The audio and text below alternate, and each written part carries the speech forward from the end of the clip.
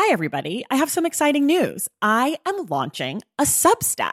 I know, I keep telling you how I'm not a writer, and I'm still not a writer, but I am going to be writing about reading over on Substack.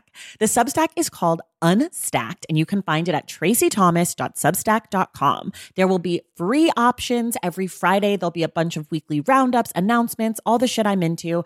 And then if you want to upgrade yourself to the paid subscription, I'm going to have author interviews, bonus episodes, anticipated reads, book pairings, community chats, all sorts of stuff.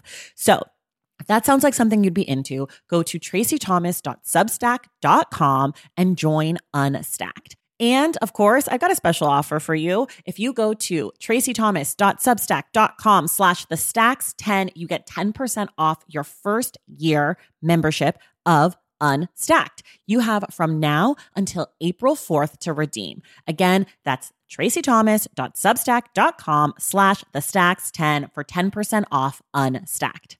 Okay, that's enough. Let's listen to this episode.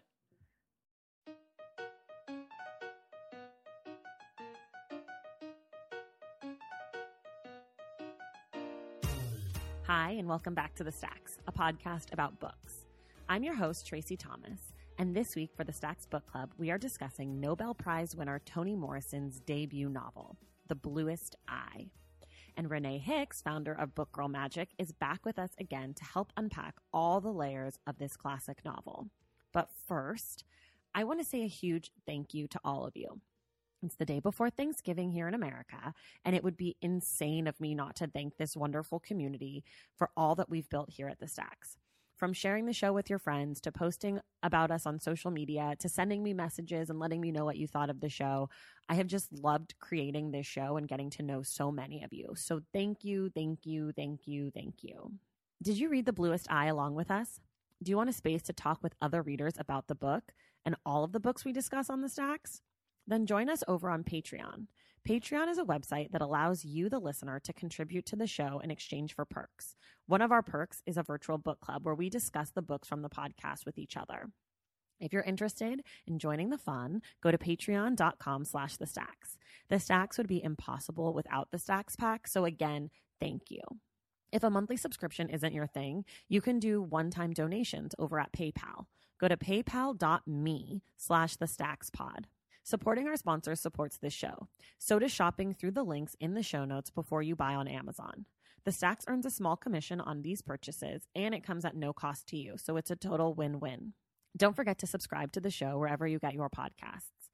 Apple Podcasts, Google Play, Spotify, Stitcher, TuneIn, whatever. And if you're listening through Apple Podcasts, can you just take a moment to rate and review the show? We'd be so grateful. Okay. I'm so excited. It's time to talk about the classic American novel, The Bluest Eye. It's written by Nobel Literature Prize winner and icon, Toni Morrison. This week, we do have spoilers, so pause now if you haven't listened. Read the book, come back, and enjoy this conversation with Renée Hicks about this powerhouse of a book.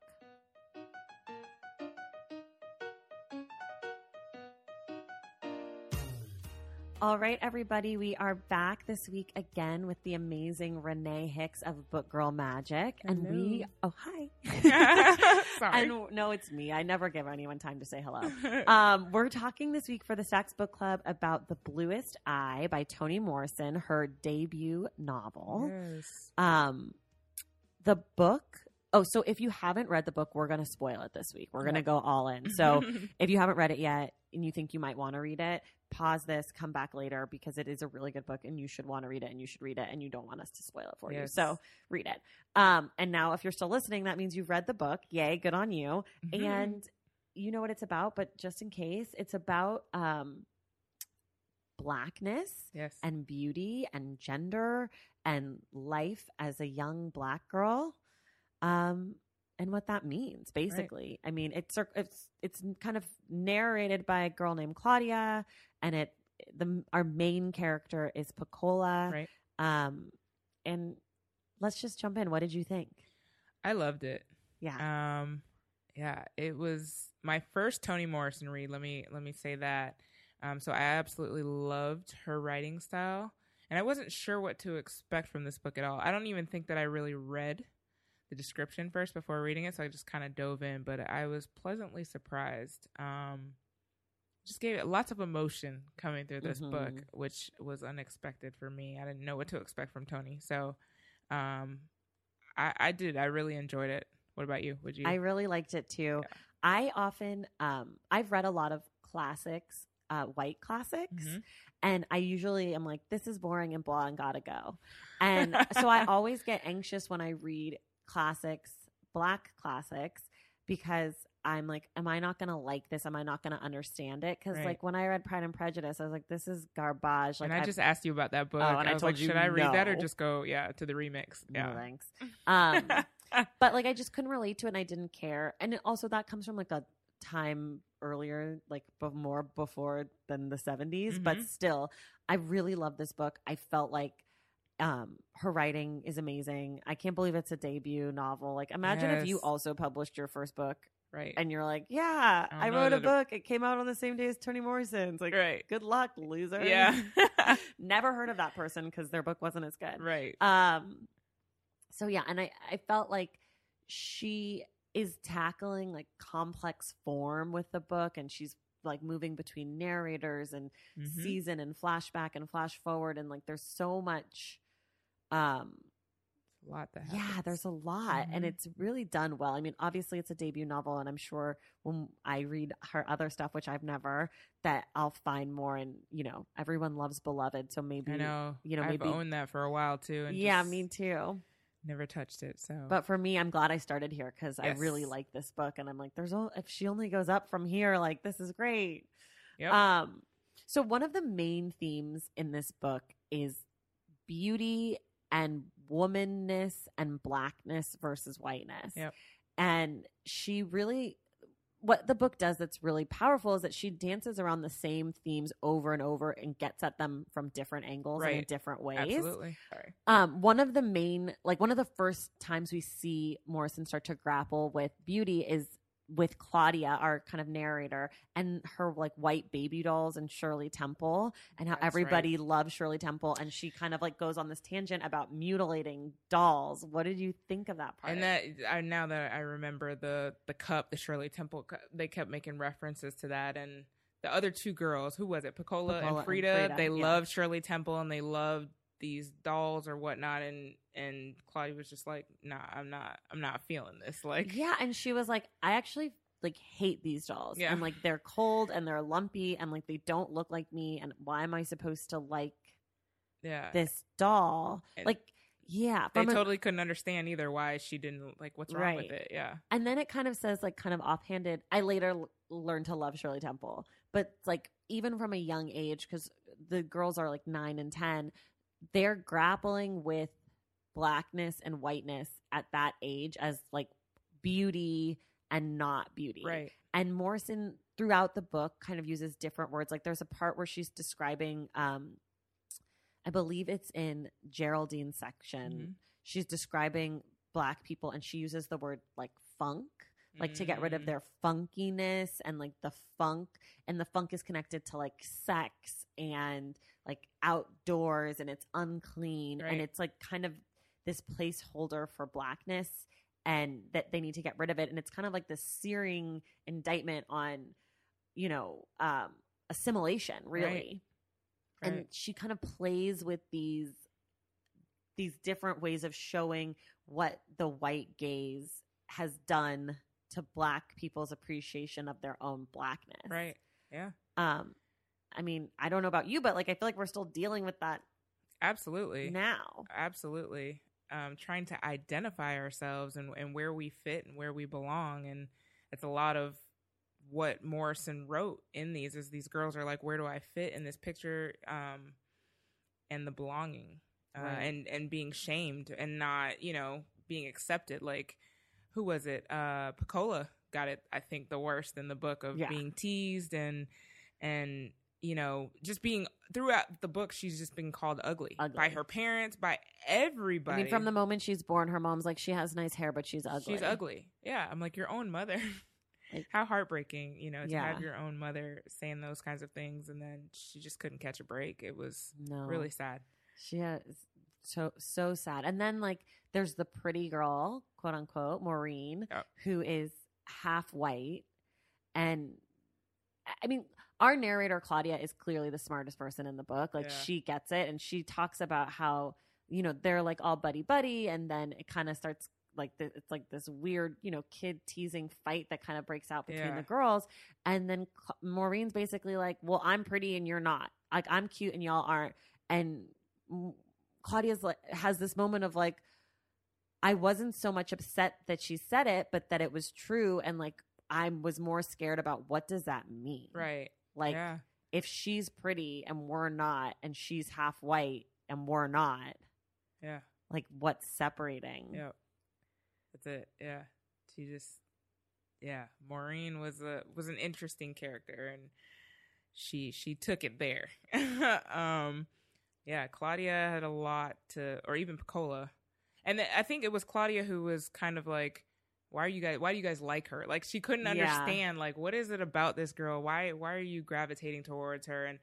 And Maureen, in a sense, what was it? Ice cream that they were going to get. And she was like, well, are y'all going to buy any? And we're hoping she was going to buy it. Right. She's just kind of like, oh, well, you're on your own. You know, I'm only, and I think she only did it for Piccola because she was just being picked on, right? Like, she was trying to make her feel better, and she had just witnessed what Piccola had just gone through, so she was trying to make it better. But you know. And it was such a weird, like, that she tried to cozy up to her in like a paternalistic way, like that it was like, oh, let me go help her and buy her this ice cream to fix it. It's like, and then it's turned on him so quick. Yeah. With the quickness. Like, hey, no, I'm not. She was cool like, don't forget. Don't forget, I'm rich and I'm half better white. than you. Yeah, and I'm better than you. Yeah. And you know, that whole thing, the beauty and the white throughout the book, and it starts with the doll, and then of course, you know, the bluest eye, the blue eyes, which wanting them. Yeah, we'll get there. We'll save that for a little bit later, but that's really like the driving force in the book. Another part of the book that's like pretty intense is like the hatred of women in this book. It starts with the period in the beginning when Piccola gets her period, and it's like they're trying to hide it. They're trying to hide it. Yeah. They're trying to hide it. Yep. And that like and I think about it now, and I'm like, I remember when I got my period, like that it was like an embarrassing thing. And instead of being celebrated, Right. And like, I don't know, I don't need a period party or anything, but like I have a friend who had a period party. Wow. Her mom threw a party for her for having her period. Oh my god. And was like, you're staying home from school. What? You're a woman now. Like, breathe the air. You're a woman. And like, I don't know if I need all that, but wow. That like going from girl to woman is like scary and terrible in this world. Instead of celebrated.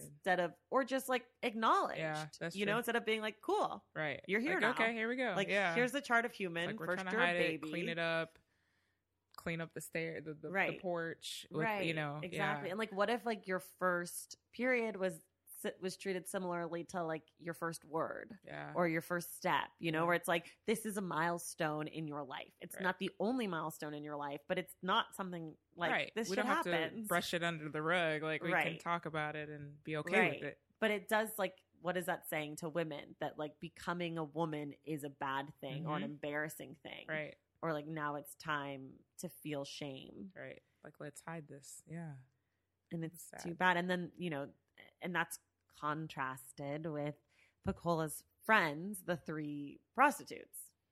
Yeah, those were some interesting characters. China, Poland, and Marie. But then I didn't listen to the book. You did. Do you remember what they called her? The Mago line? Yes. I'm trying to... I can't remember. I don't know how it's pronounced, but like, I think it must have been French. I don't know. I'd never heard the phrase before. No, it was close to what you said. It was like Mageline or something like that. It was... Yeah. Anyways. Yeah.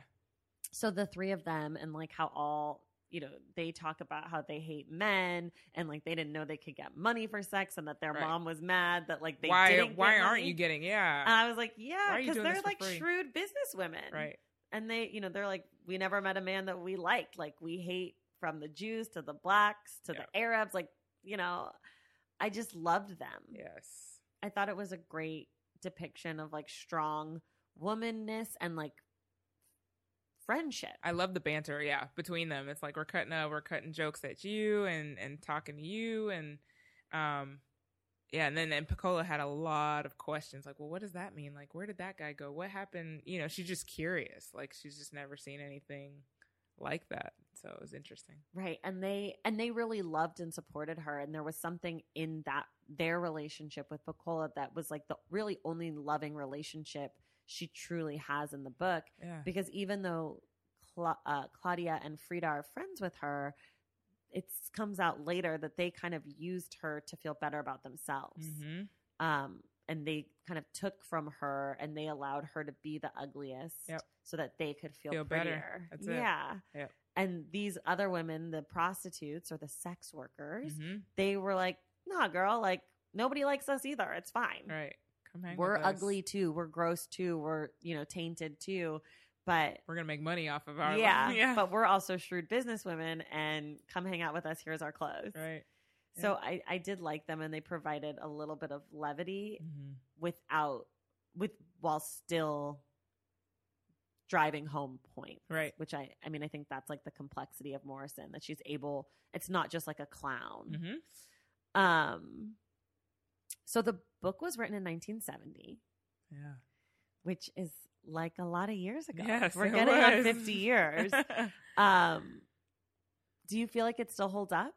Absolutely. I think there's so many women out there that deal with these kind of issues and feeling less than, and I totally think it's relevant to what goes on today.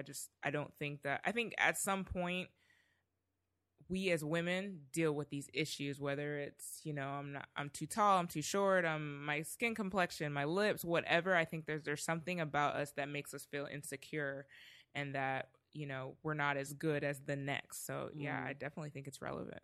Yeah, I agree. I mean,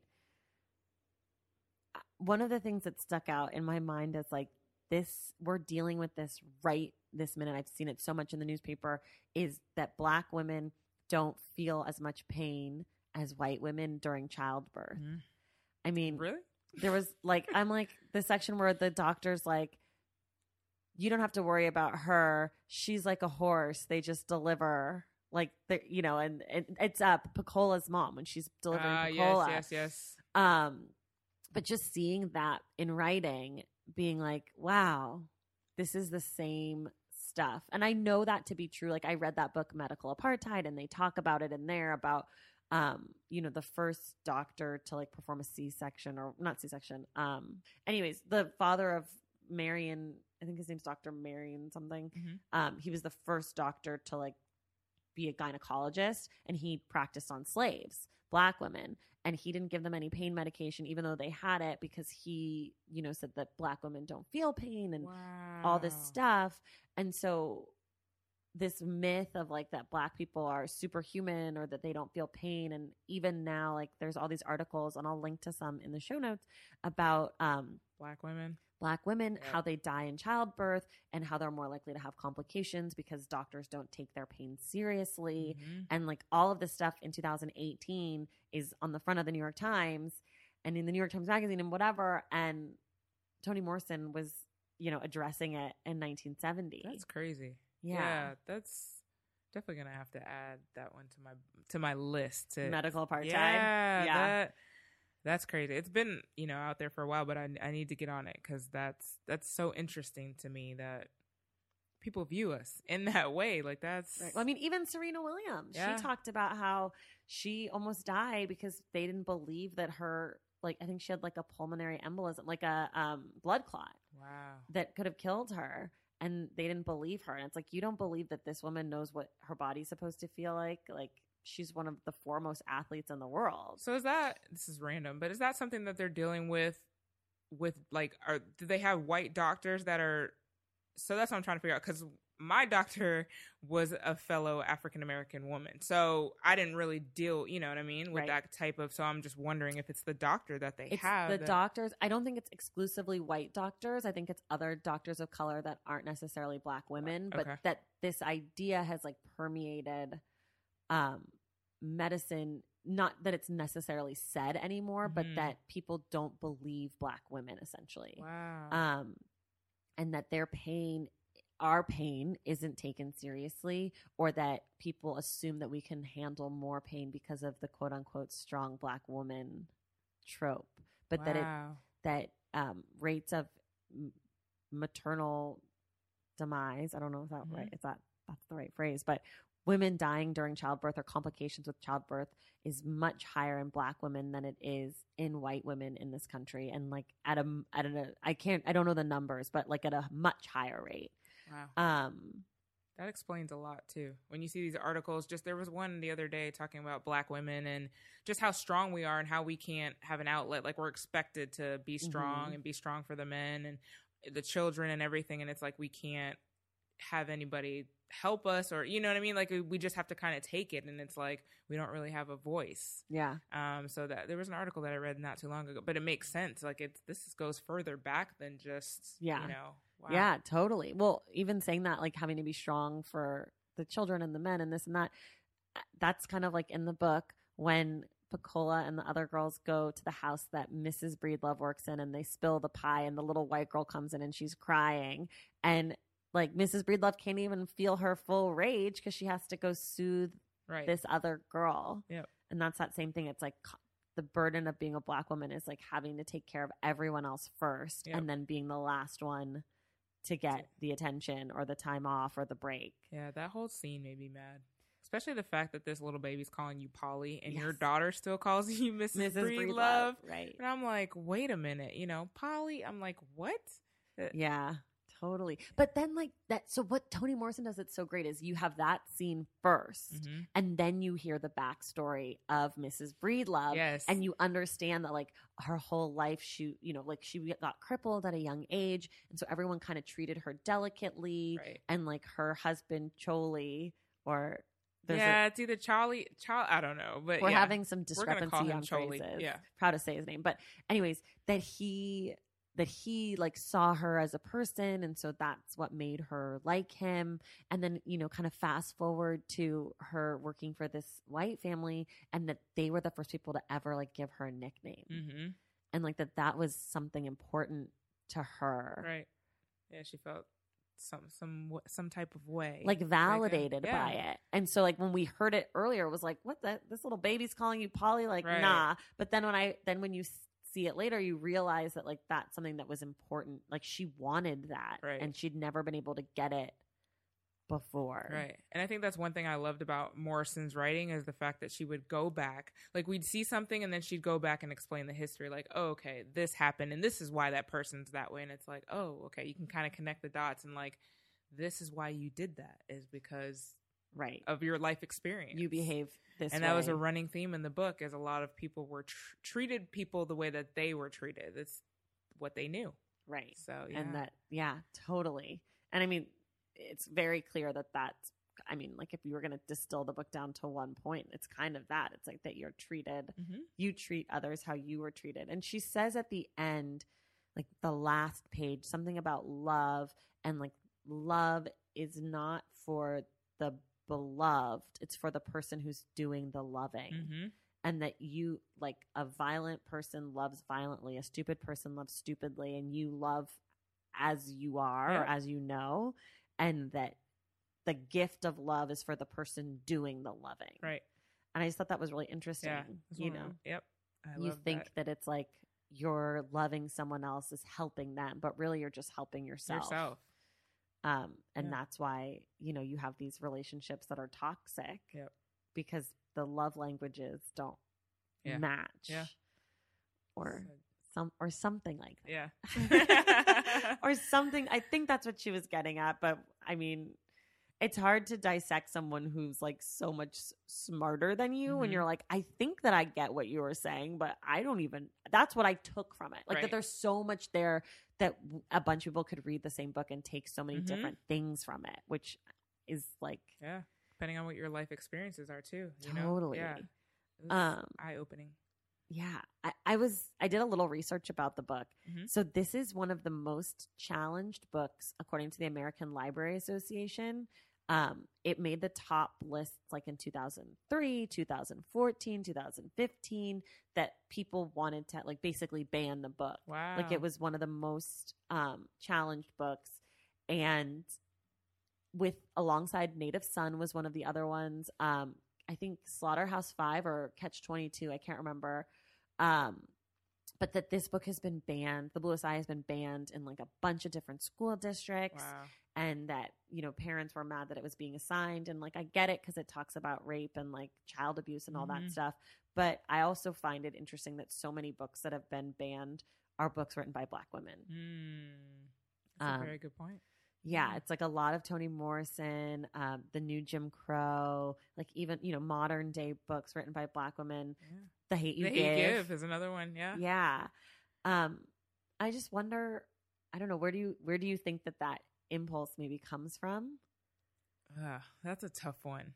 It's just like this thing that's always been against us. I don't know if it comes from insecurity or just not wanting the truth to be told, maybe. I don't know where that comes from, but yeah, there's just like people don't understand. There's so much you can learn from this stuff, and it's like you're not even giving it a chance. You know, let your child or whoever's reading the book, let them decide. Like, let them take from it what they do. You know, allow them that opportunity to be able to do that. But yeah, it's tough to say. You're a mom, so let me ask you this, because I don't know, and your kids might be a little young for this question, but maybe imagine.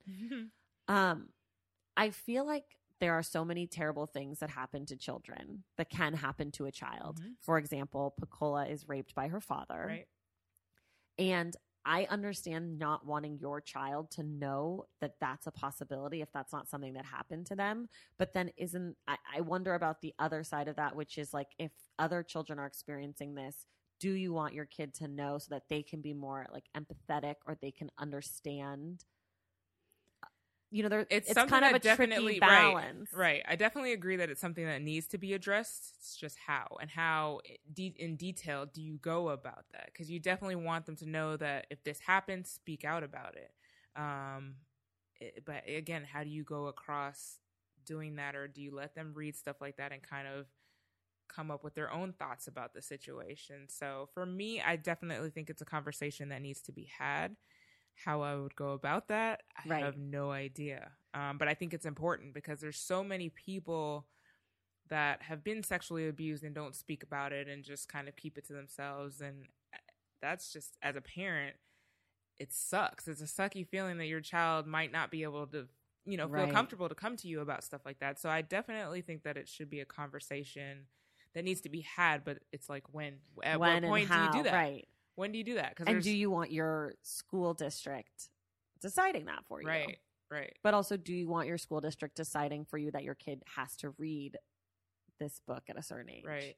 I mean, it's complicated. I think banning books in general is actually think banning books is a terrible thing, period. Now, do I think that curriculum being decided should take into account like kids and their age? Sure. But banning it, it's like taking it out of the school library. Like, nah, you need to chill. There's somebody that may be okay with their child reading that or whatever. So yeah. And like, it's Toni Morrison. Right. Like, please don't remove her books from the library. What are you doing? It's against the law. It's like, what are you up to? Yeah. But I do think it's an interesting question because I wonder, like, I know some people were assigned the Bluest Eye in high school. And part of me is like, yeah, kids should be reading this stuff because other kids might have gone through it, and like it helps to destigmatize and have these conversations around it. And also like it teaches people like you don't know what's going on in that other person's life. Right. And even if it's not being raped by your father, which is like pretty much one of the most terrible things ever, even if it's just like, you know, getting picked on because you're darker skinned. Like I'm sure there's tons of white kids who don't even know that colorism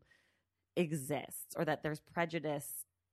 You know, they might just see a black person, you know, or like, I don't know. I don't want to say just white people, but like an Asian person or a Latino person. Like, so I think this book brings up a lot of other really powerful things aside from sexual abuse. Absolutely. That it's too bad the whole book gets thrown out with these scenes that are also powerful and important. Yeah. But, you know, every parent, I guess, has their own feelings about their kids and their kids' readiness.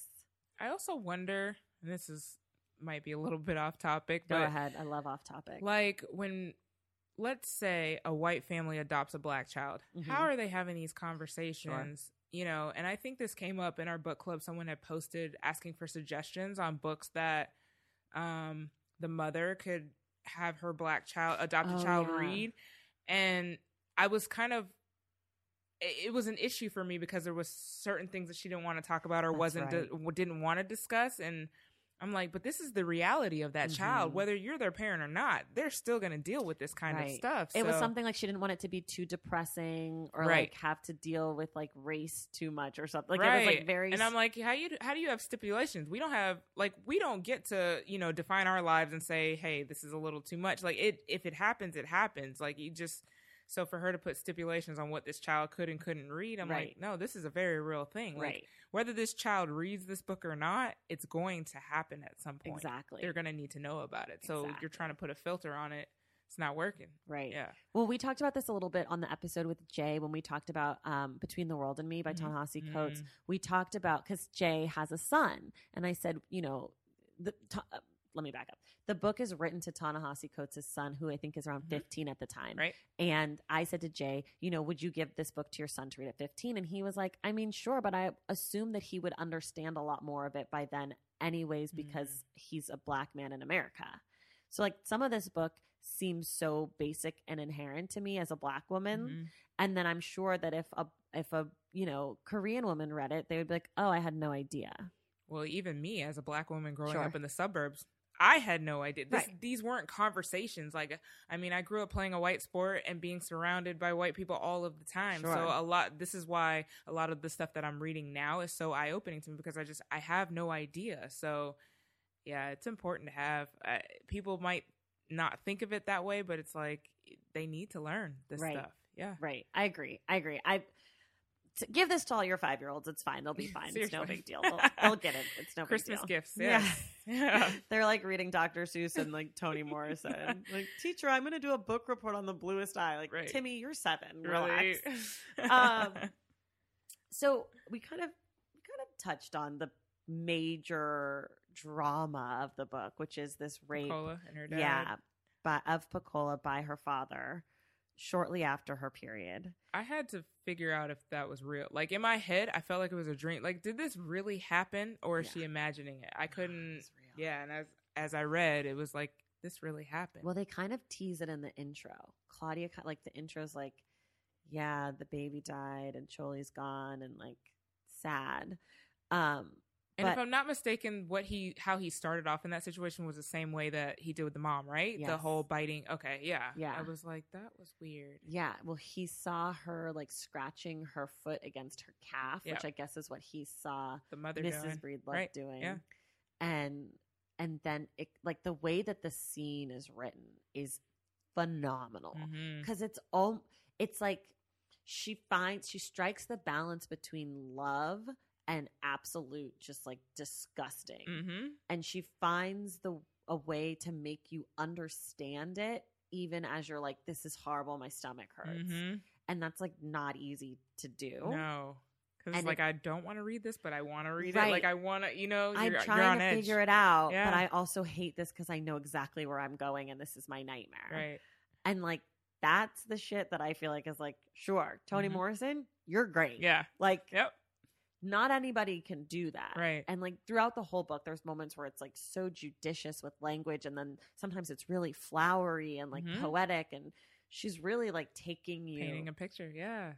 It's taking beautiful. you on a journey. Yeah. Painting a picture.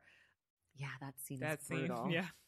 Man. It was. And that's what part of it, I'm like, is this really happening? You know, right now I was like, no way. And I'm like, yeah, it's really happening. And then like the mom hates the daughter more because of it, like because this fucked up relationship between sex and Blackness and women. And you know, to tie it back to last week, Eloquent Rage by Brittany Cooper talks a lot about like the church and Black women and sex and the relationship between those things, and like this book kind of brings that out through these characters. And it brings the mom, or the memory of the mom, Mrs. Breedlove, sleeping with Choli, and like, does she? Because it was almost like they hated each other, but then you come to this scene where it's like, oh, okay, she's just trying to be quiet for the kids, kind of thing. It was right, but yeah, that really painted a picture too. Because in my mind, it's like she hates this guy, like really, but it kind of shifted, and Yeah, that scene was interesting too. Right. Yeah. Well, and the scene where Charlie loses his virginity to the girl after the funeral. That one right there in the field, and then the guy. Oh man. So they're in a field, and he's losing his virginity to this girl. They're like teenagers, and it's after his great aunt's funeral, who raised him. So he's really sad. And then these white hunters find them, and they have like dogs and shotguns, and they basically watch, and they're like, we want to watch you finish, essentially. They tried to stop, and he was trying to pull up his pants. He's like, no, finish. No, they're come like, on, finish what boy. you're doing. Yeah. And it's gross, and it's got all the fear of like a lynching is around the corner. And then I guess the dog finds an animal or something, and they're like, let's go. Yeah. And that scene, almost more so than the rape, because the rape was kind of set up earlier, that scene for me was like, and the fact that he took all his anger out on the girl and not the white men. Like, he's just like, I don't like you. Like, why did it was all her fault. Right. It was all her fault. Yeah. And like that he carries that kind of like hatred of women with him, right? Because what happens to you, you carry it with you. Yep. And that's like his thing, that sex is a bad thing, and that there's like always a little fear, I guess, around it with him. Yep. And he's abusive to Mrs. Breedlove. And one of the scenes also I believe in her backstory is he like hits her or something in front of her white boss that she cleans for. Yes. And then the white boss is like, you need to break up with him. Yep. And she's like, no, I can't, whatever. And the white lady's like, well, then you can't work here until you do. Yep. And I'm not going to pay you the money that I owe you until you do. But like, you can come live here and like, let me help you, show you what's right for you. Right. She's like, can't you just give me the money and then I'll go break up with him? Yeah. Afterwards, like, nah. But like, to me, that moment felt very pertinent also because it felt like what is going on a lot right now in like feminism with white lady feminism and like how that interacts with blackness.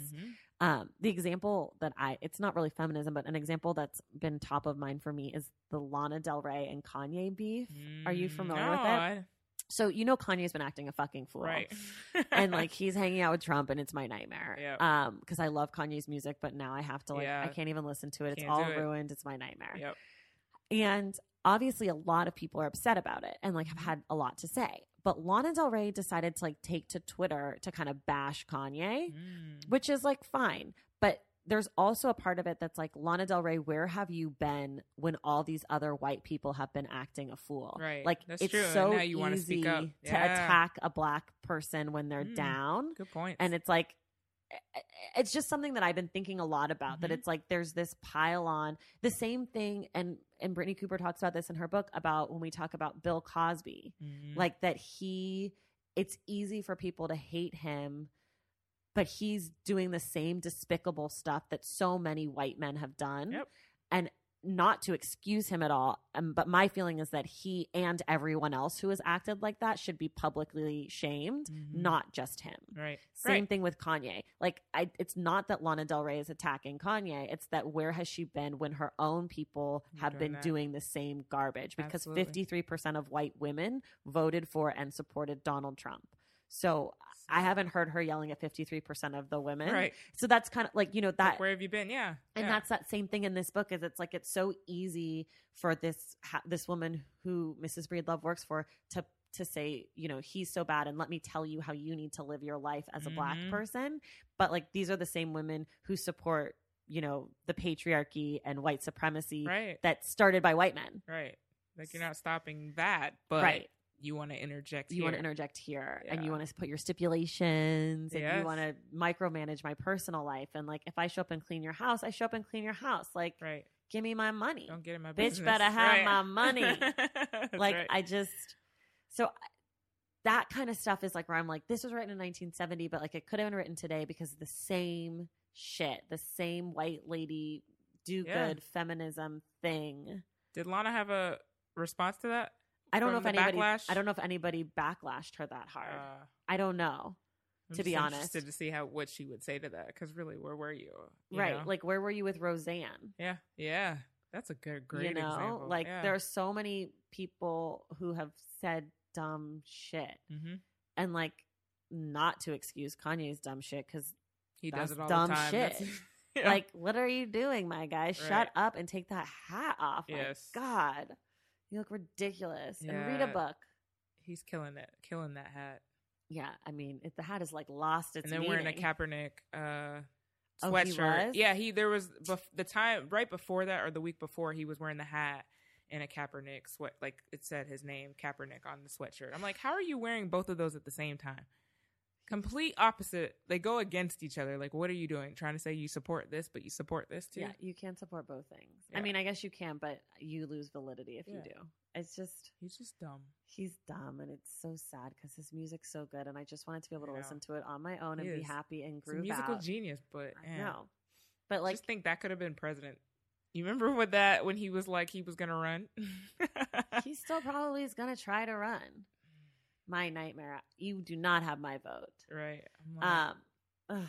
Can't even. Yeah, it's exhausting to me. But Lana Del Rey, come tell me what you think about my criticism. Yeah, seriously. We want to know. The people want answers. We want to know. Taking care of your health isn't always easy, but it should be at least simple. That's why for the last 3+ years, I have been drinking AG1 every day, no exceptions. It's just 1 scoop mixed in water once a day, every day, and it makes me feel nourished and strong enough to tackle whatever else might come my way. That's because each serving of AG1 delivers my daily dose of vitamins, minerals, pre- and probiotics, and a lot more. It's a powerful, healthy habit that's also powerfully simple. The nutritional insurance that AG1 provides has been vital to keeping me productive and focused. It helps me cover my bases in just about the time it takes to fill a glass of water, scoop in 1 scoop of AG1, and then drink it. So I don't know, 75 seconds? With the perfect mix of vitamins, probiotics, and nutrients from Whole Foods, I'm not stuck trying to assemble it all by myself, which would have considerably worse results. AG1 saves me all the time and hassle, and it has made such a difference in my overall mood and especially my gut health, among many other things. But don't take my word for it. Go ahead and try AG1. Let me know what you think. Whether you notice you're needing more nutrient support than you're used to, or you just need an edge for a tough workout, AG1 can be the ticket.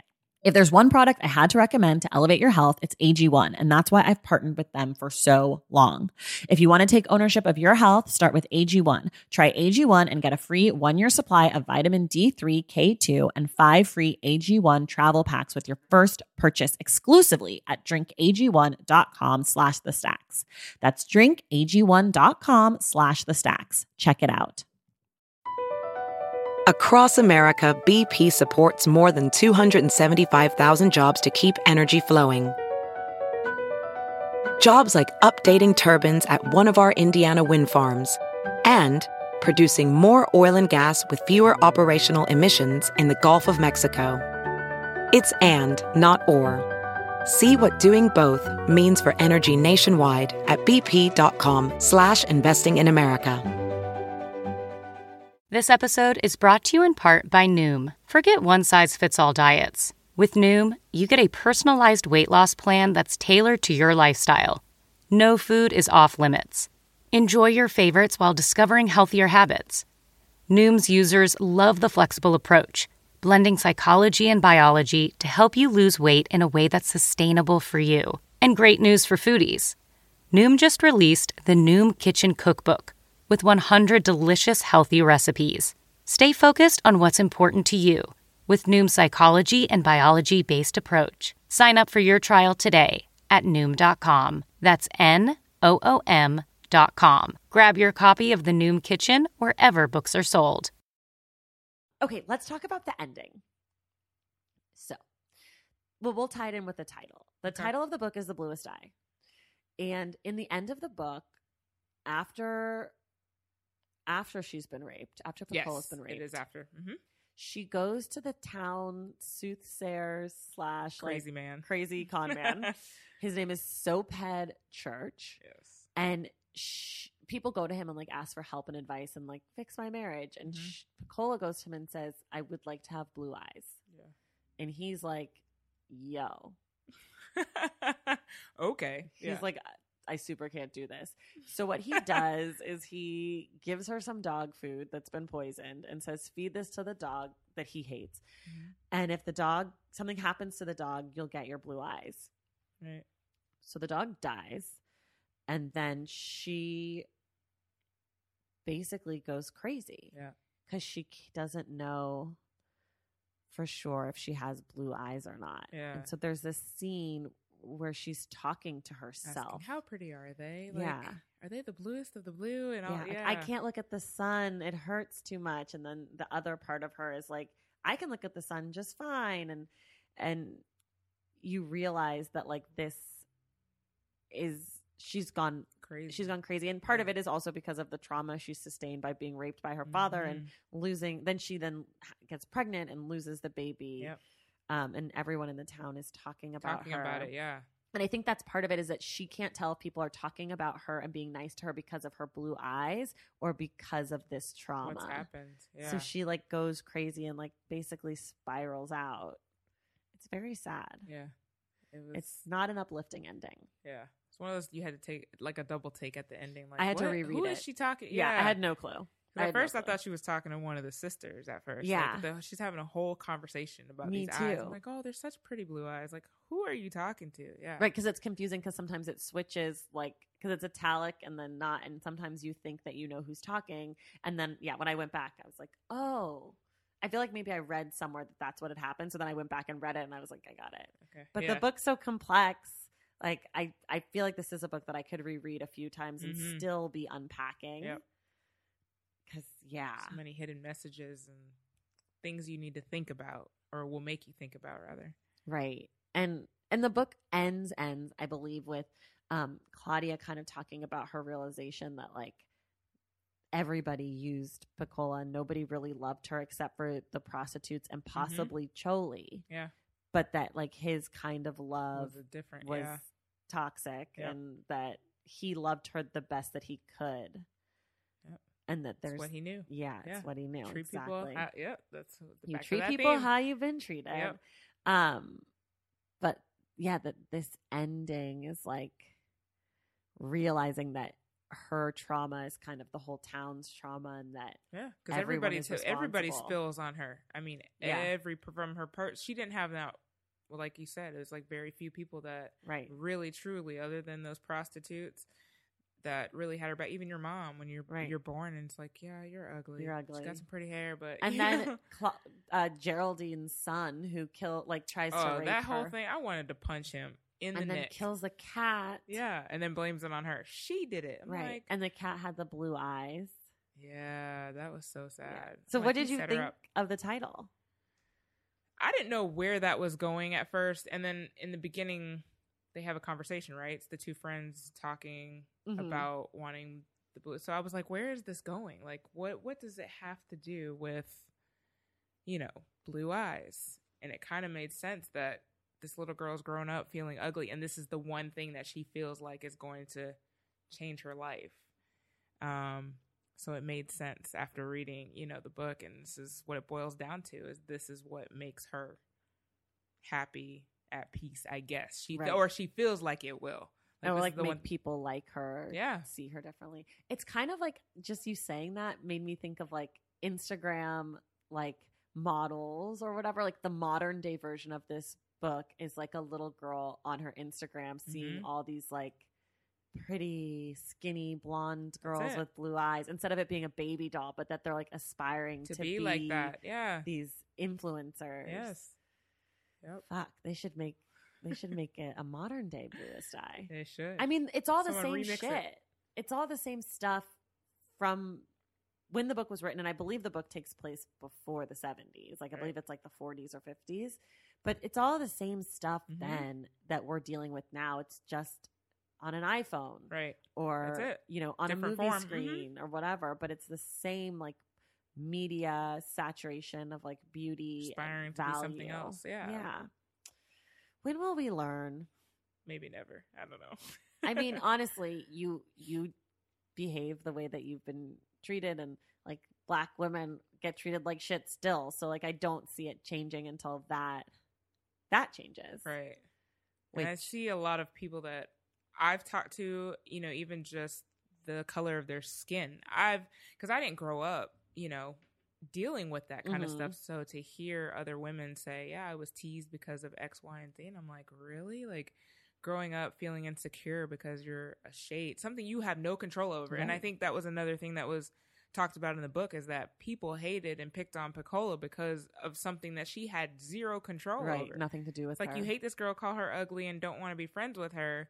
She didn't ask to be this way. Like, this is just what it was, and people couldn't see that. They just saw an ugly girl, and that's, you know, she was the butt of all jokes. Right. See, this is why we need kids to read this book, so that they know to be nicer to people. Right. That's true. Just be nice to her. And she doesn't need to have blue eyes and go crazy. That's it. Yeah, it's sad. Well, is there anything? Well, I guess normally we cast the movie. Do you have any people that you could think of being in it? Wow. It's kind of hard because it's children actors, right? and I don't know so that what many. Would you... The only kid I know for sure is Diane from Blackish. She could be a good one. I feel like she would be Claudia. Yeah, that's what I was like. Yeah, you definitely need her as Claudia. But I don't really know. Like, I Googled around for some kids, and I saw some little black girl actresses, but I don't know them from anything. Yeah. I just know, I'm sure there are some. Maybe our amazing listeners will send their ideas of who they would cast. Yeah. Even down to the prostitutes, all the different characters. There's so, that's the other thing. It would be a total black excellence film because you could, of course, there's a part in it for Regina King. There's a part in it for Octavia Spencer. What do you think is Choli? I had a really hard time with that. Maybe someone creepy like Terrence Howard or somebody, because he can play a... But I feel like he's too old. What about, do you watch Atlanta? Yes. What about Paper Boy? Paper Boy. He's a really good actor. Yeah, that would he be might a good be a one. good Choli, because he's kind of, because they're young parents, right? They couldn't be much older than 35, right? Yeah, back in that day, they were popping them out. Well, and I'm pretty sure that Choli and Mrs. Breedlove, Polly, got together pretty young too. They did. So yeah, these are 2030s. Not Terrence Howard's too old, but yes, in an earlier someone version, like him, but totally. He plays that creepy bad guy kind of, he does play that bad guy. I know. I was having a hard time coming up with people, but Choli definitely has to be someone who has the darkness in them. Yeah, like a Danny Glover on Color Purple. Yes, exactly. Darkness. Ugh, so good. Well, do you have anything else that you want to talk about from this book? I think we covered most of it. The only thing I want to talk about maybe is Soaphead and his backstory. Who was he? Because they talked about him growing up, right? Who are his parents? I was confused at that. I think his parents were just random. Yeah, people? I don't think he was connected through relations. Was he anybody. mixed though? No, or no? I don't think okay. so. I think he was fair-skinned. That's West what it was. Indian. Then yes. Yeah. Okay. He was fair-skinned, and he was gay, and then to fight that, he molested little girls. That's right, the church girls. Yeah, wasn't it? Yeah. And and he was trying to. He was having a conversation with God. Was it? Yeah, he trying to justify. He wrote a letter about what he did to Pecola, and also justifying the girls by being if they didn't like it, they wouldn't come back, kind of right. thing. Yeah, and it was really weird. Yeah. Yeah. So, anyways, that's that. Yeah, because he was kind of a creeper. Total too. creeper. There was a bunch of creepers. Totally, a bunch of them. It's a good book. Yes. Read it if you haven't. If you made it this far, we just spoiled everything about the book. So sorry, but you should still read it. We're not doing nearly as good of a job as Toni Morrison does. Yeah. That's the other thing. It's such a short book. The economy of language, writing this short little piece of power is really impressive. Yeah. I'm always impressed when books are short and really good. Yes. Well, all right. Thank you for being here. No I'm so problem. glad you came on and talked about this book with us. Yes. And we'll be back next week with a special guest. Yay. All right. Thank you guys so much, and we'll see you in the stacks.